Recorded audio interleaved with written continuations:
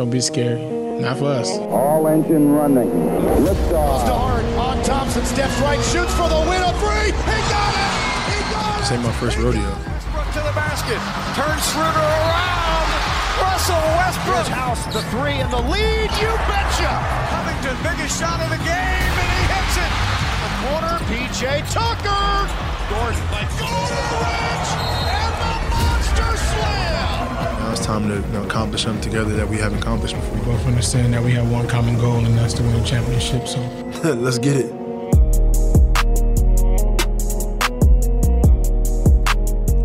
You know, I've really thought about it, and I might need to switch up the podcast intro again because we're not getting anything anytime soon. So, like, the whole, like, James Harden, let's get it, like, it's just not happening, man. What's up, everybody? Welcome to another episode of Locked On Rockets, your daily podcast home for everything Houston Rockets basketball, part of the Locked On Podcast Network, your team every day. As always, I'm your host, Jackson Gatlin. You can find me on Twitter at JT Gatlin, and of course, you can find our show on Twitter at Locked On Rockets. And hey, by now, you guys should know the drill. If you appreciate what we do here at Locked On Rockets, do me and the show a huge favor, and the network a huge favor, right? Subscribe to us, Apple Podcasts, Google Podcasts, Spotify, Himalaya. Drop us a review if you've got the time. I do read those. I appreciate every single one. Leave us some stars. I would sincerely appreciate it. So for today's episode, we will get to it a little bit further down the line because on this day, March 16th, 2008, the Rockets made history by winning 22 games in a row. And that was a magical season. It was a magical winning streak. It still stands as the fourth longest winning streak of all time in NBA history. And that season, that streak, the players on that team, it was insane. It was magical. It was wonderful to be a part of, to watch, and to experience. And so for those of you that do remember the win streak, it'll be a nice throwback to that. For those of you that weren't following the team during the win streak, didn't know about it, it'll be a nice introduction to one of the, greatest stretches in Rockets franchise history. And so we'll have some audio. We'll talk about it. We'll talk about, what that win streak really meant to the team, how that kind of turned around what was really started out as a lackluster season. But first, we got to talk about the news going around the NBA right now, which is essentially we were sitting on a mandated 30-day suspension period. That was the most recent news as of, Friday, the last time that I recorded a pod. That was the most recent news, 30-day minimum suspension period. Now, the CDC has come out and basically said that they are firmly against any gatherings of larger than 50 people for the next 8 weeks. So that is substantially longer than a 30-day holdover period. And there are legitimate concerns now that the NBA season may be entirely lost.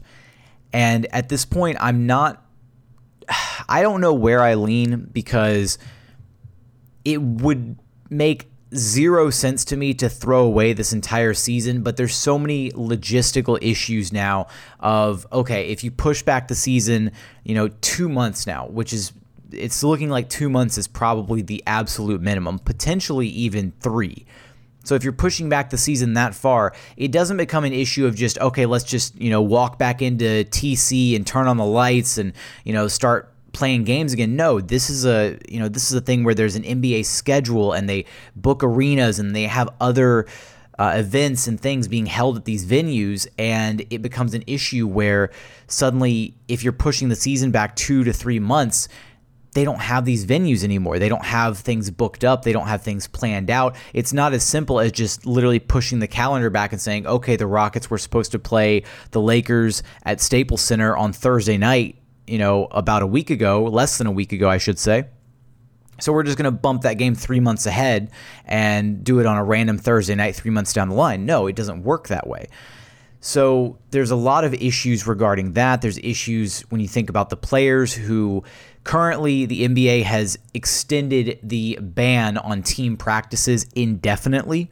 So now you're going to have players who are essentially on their summer vacation, more or less, because they're not going to be practicing together. They're not playing 5-on-5. They are allowed to work out individually at their respective facilities. So, Harden and Westbrook, they can drive downtown and go hang out at TC and, get a good workout in with a trainer, but they can't do any team practices.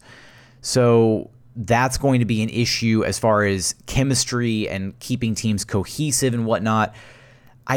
I don't see any way that this is going to work itself out. Now, again, I'm leaning towards this side that I would like to see the season resumed at some point. It's just so many different things that you have to think about. Maybe if you do pick back up the season, maybe you give the players a little week-long mini training camp of sorts to kind of get back into shape, or just maybe you have the expectation that they just have to maintain themselves while they are on this indefinite hiatus. There's an encouragement from the league office that players should be checking in on a daily basis with their trainers, with the organization, to keep tabs. And players are also allowed to now leave their respective marketplaces. So originally the NBA wanted players, to stay in their market. So James Harden, Russell Westbrook got to stay here in Houston. That's not the case anymore. They can travel, they can go where they want to go, as long as they're checking in regularly with the team, making sure that, their vitals are good, making sure that everything's okay on their end, and obviously just being safe. That's what you want from everybody. So as long as they're being safe, they're allowed to travel, they're allowed to go visit family and do things like that. So really, if the season does get pushed back, 2 months, 3 months, I think the biggest issue would be, how does that impact next season? And there were talks of the NBA exploring the idea of pushing back the start of the regular season anyways, to not have to compete with the start of the football season and not have to, clash for ratings. And this would be an interesting opportunity to just, throw caution to the wind and attempt this new NBA season start time. Because if you did push the season back and, say, we'll be generous, we'll say a 2-month hiatus, you start up in 2 months from now, season runs until late July, early August, and then you have your off season kick in. Obviously, you've still got to reschedule everything, and that's its own headache, figuring out when and where all these different events are going to be happening. Summer League, the NBA draft, all these different things. But then you start the next NBA season in, say, December. I'd say beginning of December, because usually Christmas Day games are that's the first really, really big event for NBA. I mean, you've got Thanksgiving Day football and you've got Christmas Day NBA games. And so I feel like if you started mid-December or late December, you wouldn't really have enough time to hype up any of the, one-on-one matchups or the team matchups or the rivalries to kind of get the Christmas Day games the hype that they deserve.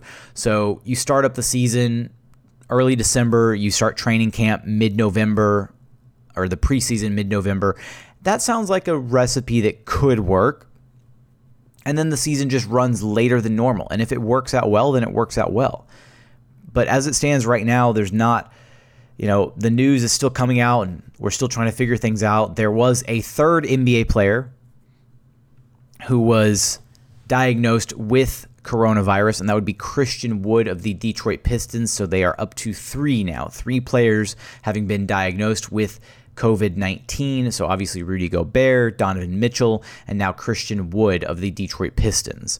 So I think that's where I'm going to kind of wrap things up for as far as the NBA at large update. So as soon as we roll back in here, coming up, we will start talking about the Rockets' 22-game win streak and everything that meant to the organization, to that squad. We'll have audio, and we'll get to all that in just a second. But first, a quick word from our friends over at Postmates. From an early morning breakfast burrito to a 12-pack of beers while you're watching the game, or a rerun of the game, all things considered, Sometimes you just need what you need delivered fast, and that's where Postmates comes in. If you're like me, you probably start thinking about what to eat for dinner while you're eating lunch. Look, I love food, and that's why I love using Postmates. They deliver food from every restaurant I can think of right to my door. But Postmates actually doesn't just deliver burgers and sushi. They actually make my life easier with grocery delivery and whatever I can think of delivery too. Convenience stores, clothing stores, you name it. So no more trips to the store, no more late night fast food runs. I don't even have to worry about where to grab lunch anymore. Just download Postmates on iOS or Android, find your favorite places, and get anything you want delivered within the hour. For a limited time, Postmates is giving our listeners $100 of free delivery credit for your first 7 days. So start your free deliveries, download the app, and use code LOCKEDONNBA. That's code LOCKEDONNBA for $100 of free delivery credit with no minimum purchases for your first 7 days when you download the Postmates app. Anything you need, anytime you need it, Postmate it.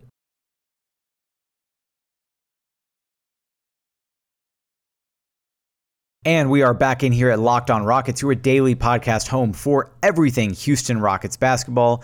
Now ready to chat our very first version of On This Day in Rockets history. And on this day, the Rockets beat the LA Lakers by a score of 104-92, March 16th. It was a Sunday back in 2008. Rockets beat the Lakers 104-92 to cap off their insane 22-game win streak, which at the time was the second longest win streak in NBA history. It has since been dropped to number 4 in NBA history, so still well up there among the record books of longest streaks in NBA history. And the journey that team had to go to get to that point, to put some, context behind it, the season prior, Rockets head coach Jeff Van Gundy, they take the Utah Jazz to 7 games in the first round and lose. And so you change out the head coach in the offseason. So it was Rick Adelman's first year coaching the Houston Rockets. It was also Daryl Morey's first year as the general manager of the Houston Rockets. And you come back with relatively the same team, but for some reason, just the start of that year, and they dealt with all sorts of injuries throughout that entire season. There was only one player that played a full slate of games, and that was the ice cream man himself, Luis Scola. But past that, so you deal with this plethora of injuries throughout the entire season, and at one point it was like end of January 29th or something, and they were 10th in the Western Conference. They were not piecing it together. And Rick Adelman was just telling the guys, stay the course, trust the system, we'll get it figured out. And then they did. And there were so many expectations placed on this team because, again, of how they had lost the season prior, of the talent level on this team, because T-Mac and Yao were one of the best duos in the league, and they just hadn't been able to get it figured out because of injuries, because they just couldn't quite piece it together to that point. So to finally hit this stride to where the team looked unbeatable, to where things were just finally clicking, it truly was a magical stretch of Rockets basketball. You had Yao and Tracy playing well, and then every single evening it felt like there was a new role player or another role player ready to step up to the plate and do their job, whether it was Shane one night, Rafer the next night, Brooks, Landry. It didn't every single evening. Bonzi Wells even. It just really felt like this was one of those, the whole is greater than the sum of its parts type moments. And looking back on this team, they had no business being as good as they were. They had no business winning 22 games in a row, but they did it. Honestly, it probably has to be, personally for me, it has to be a top 5. And it's hard to classify a 22-game win streak as one singular moment, but it really, if you do it that way, it's got to be a top 5 Rockets moment, at least for me personally. I wasn't around for I was around, I existed, but I wasn't around for the back-to-back championships, right? I didn't get to experience that as a fan. My Rockets fandom really started in the early 2000s. Steve Francis, Cuttino Mobley, those early 2000s Rockets squads, that's where I started.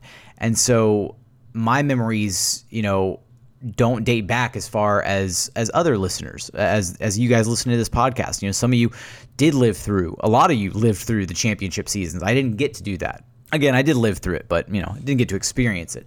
And so this win streak was one of the first really big, you know, moments that I got to experience as a Rockets fan, as an avid watcher of the team.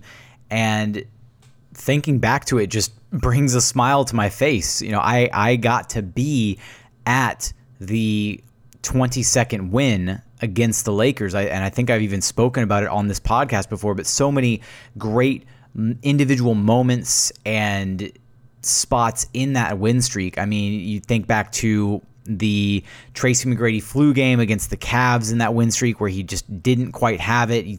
The Steve Novak buzzer beater, that's the big one. That's the one that a lot of people like to remember, where everything was on the line. They're sitting on 11 wins, and you're down, 87-86 against the Kings, and T-Mac has the ball, final possession of the game for the Rockets, and T-Mac drives the ball into the paint, less than 10 seconds to go in the game, draws the double team. Steve Novak curls around the three-point arc. He's right at the top of the key. T-Mac kicks it back out to him, and he just drills the three. 6 seconds left. It's on Novak. No! Steve Novak! And then the team goes to mob him because there's 2 seconds left in the game, and you're up 2 against the Kings. They basically won. They knew at that point, and that shot, you know, kept the win streak alive. That was their 8th win of the 22-game win streak, and it was regrettable that just a few games down the line, Yao Ming went down, but another big guy kind of stepped in and took his place. And we'll keep talking about the win streak coming up in just a second, so don't go anywhere. And we are back in here at Locked On Rockets, your daily podcast home for everything Houston Rockets basketball, continuing to chat about the Rockets' improbable 22-game win streak. And so I teased it at the end of the last segment, and, you know, a lot of you guys already know this, but Yao goes down to injury, right? And it's halfway through the win streak. So what happens next, right? This team could have very easily just folded. You know, 10 games in to the 22-game win streak, Yao goes down to an injury. They could have just given up. They could have folded. But instead, they didn't fold. They turned around and turned to 42-year-old Dikembe Mutombo at the time to be their starting center, and backing him up, just as he did Yao Ming, Chuck Hayes. Those two guys held down the center spot for the Houston Rockets and continued on in the win streak. There was something was burning inside of us that was keeping us going. Back to block. Blocked by Mutombo. And he says, get that stuff out of here. They found something, right? They found something and dug deep and were playing the best basketball of all their careers. I mean, Tracy McGrady was averaging 24, 6, and 5, or 24, 5, and 6, you know, throughout the win streak. And then other guys stepped up after Yao's injury was the big thing. Is Yao going down, that was your second best player on the team. And you know, this was it all, for all intents and purposes, it was Tracy McGrady's team. He was the veteran. You know, you can make the argument that the following season Yao was the better player, you know, and then T-Mac had gone down to his own injury, that 08-09 season where they brought in Ron Artest. But this was T-Mac's team. You know, he was the veteran. He was the guy who had, you know, so much to prove, never having been out of the first round and, you know, being one of the top players in the league for so many years. And so his play was not elevated because he continued the same level of play, but the guys around him picked up their play. Rafer Alston became a better player, was playing some of the best Skip Tumalu was playing some of the best basketball of his career and put an exclamation point on the win streak with his performance against the Lakers that I'll talk about in a second. And then guys like Shane Battier stepped up to the plate. Aaron Brooks had some, you know, double-digit games here and there.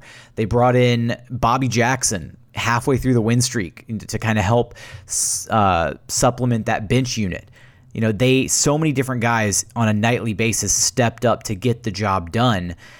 And it truly was what every team wants. What every team wants is to be the best version that they can be. And that Rockets team became the absolute best version that they could be, despite injuries, despite losing their second best player, despite starting a 42-year-old center. They were beating teams left and right that they had no business beating, and it all culminated in that win against the Lakers.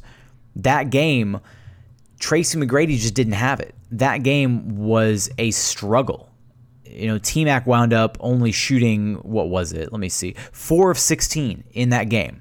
He only had 11 points. And meanwhile, on the other side, Kobe, doing Kobe things, was 11 of 33 for 24 points. But the guy, the player of the game, the guy who got it done for the Rockets in that one was Rafer Alston.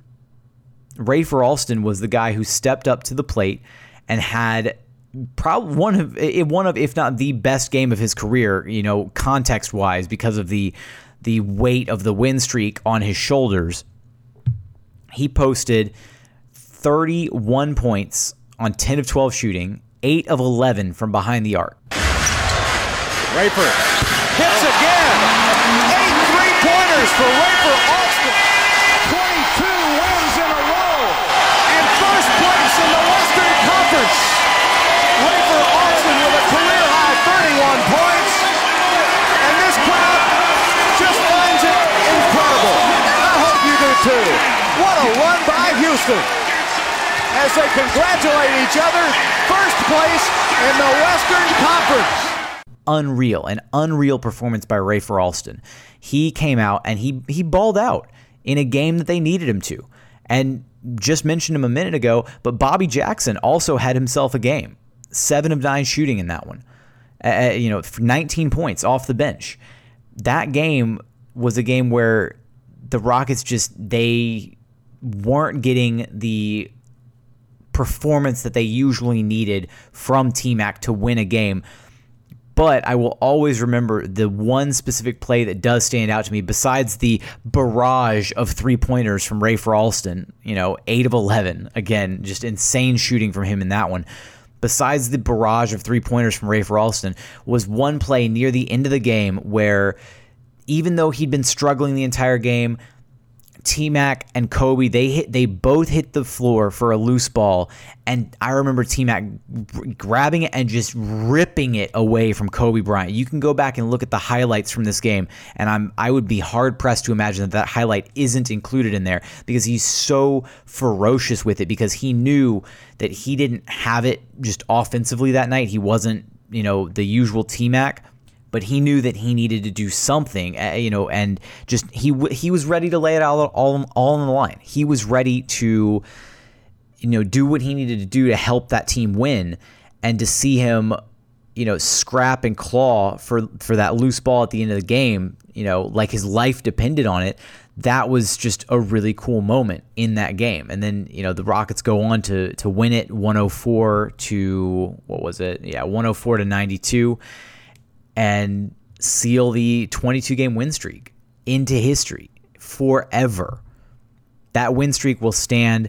That group of guys will have that to remember forever. And to hear them kind of reminisce about it is pretty cool. Nothing's like winning 22 games straight in the NBA. I'm so proud of that streak, because nothing mattered but the team. I think it's now when you really have a good sense of what it really meant. And the city was buzzing. Everywhere you went, everybody was just proud of what we did. And you look back on it and you just say, boy, that was really something. It's something you can talk about for years on end. The camaraderie you build, the relationships you build, man, something we'll talk about forever. What better place we'd rather play basketball at that time than having it in the Toyota Center, where our fans was just at their best, man. We won't forget those moments that I shared with those guys. hopefully you guys enjoyed that, our little, visitation into the past, peeking into the 22-game win streak and, our little on this day in Rockets history. We'll do more of these moving forward as we navigate the NBA hiatus, but I think that's where we'll wrap things up for today. So as always, thank you all so much for listening, and we look forward to having you back here at Locked On Rockets, your daily podcast home for everything Houston Rockets basketball.